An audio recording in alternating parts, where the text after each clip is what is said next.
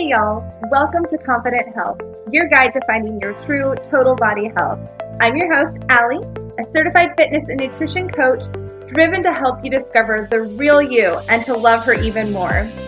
Each week, we'll discuss topics on fitness, nutrition, body confidence, overall general health, self-love, and just living life. I'm so excited you're here.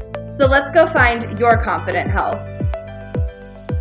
Hey y'all, welcome to another episode of Confident Health. I am so excited that you are joining me again this week. Today's topic is a little bit different. We're going to talk about investing. Okay, it's not the type of investing that you might be thinking. I'm not going to be talking about stocks and bonds and 401ks and all that fun jazz.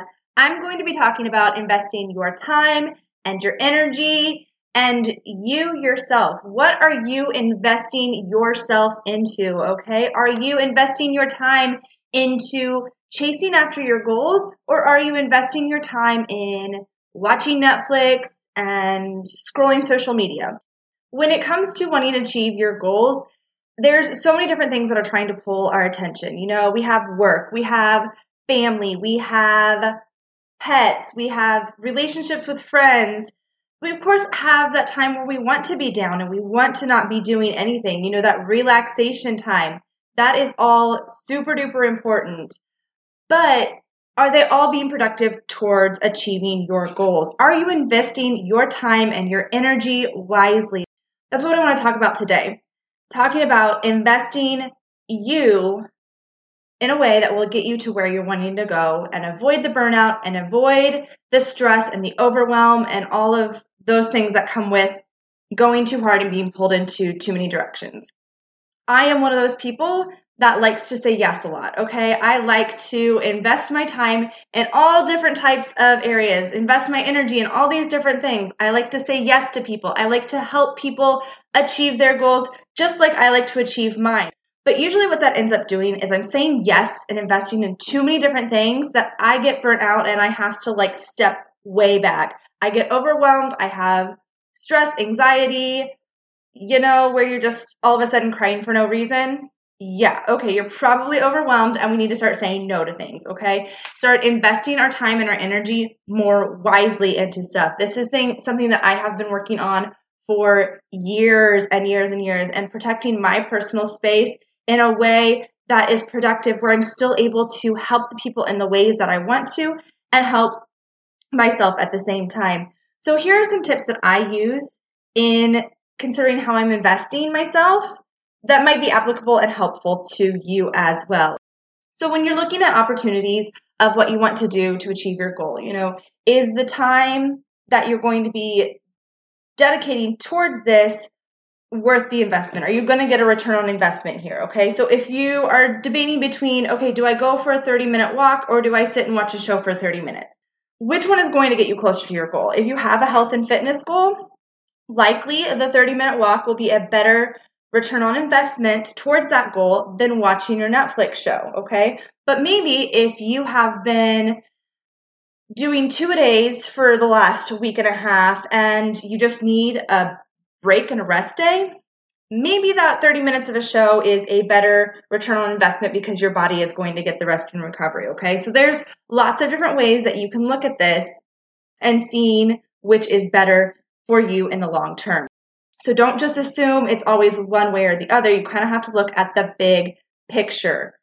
Just like when you're investing funds, you need to look at what is my return on investment, okay? What am I going to get back with investing my time? What am I going to get back with investing my energy in whatever it is that I am being asked to do, okay? It can be things you're being asked of yourself, things that you are being asked of by other people.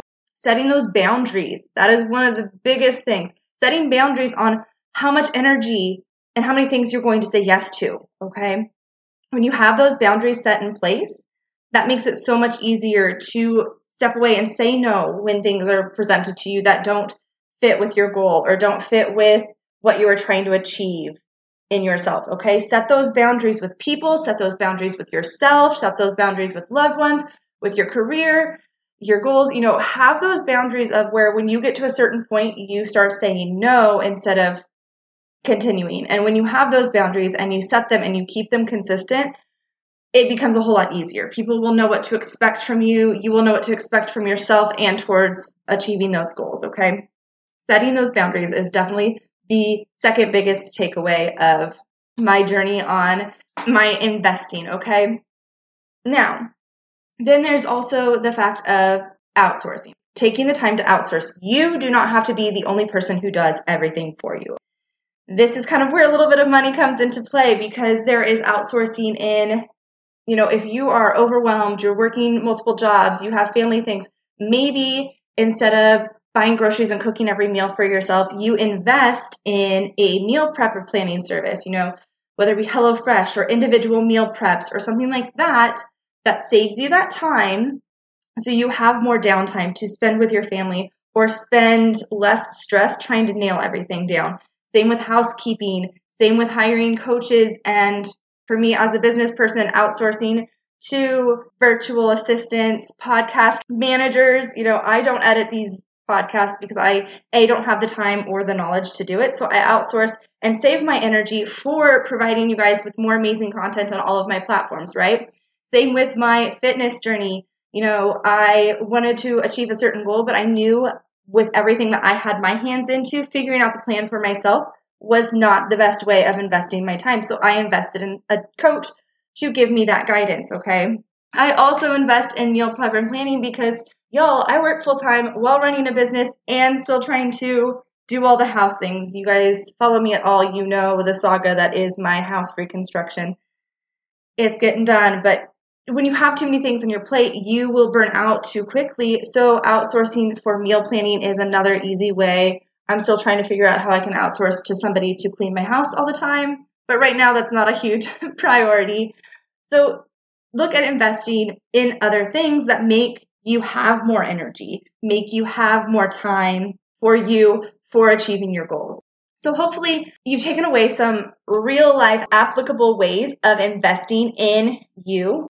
Invest in taking care of your body. Invest time into achieving goals.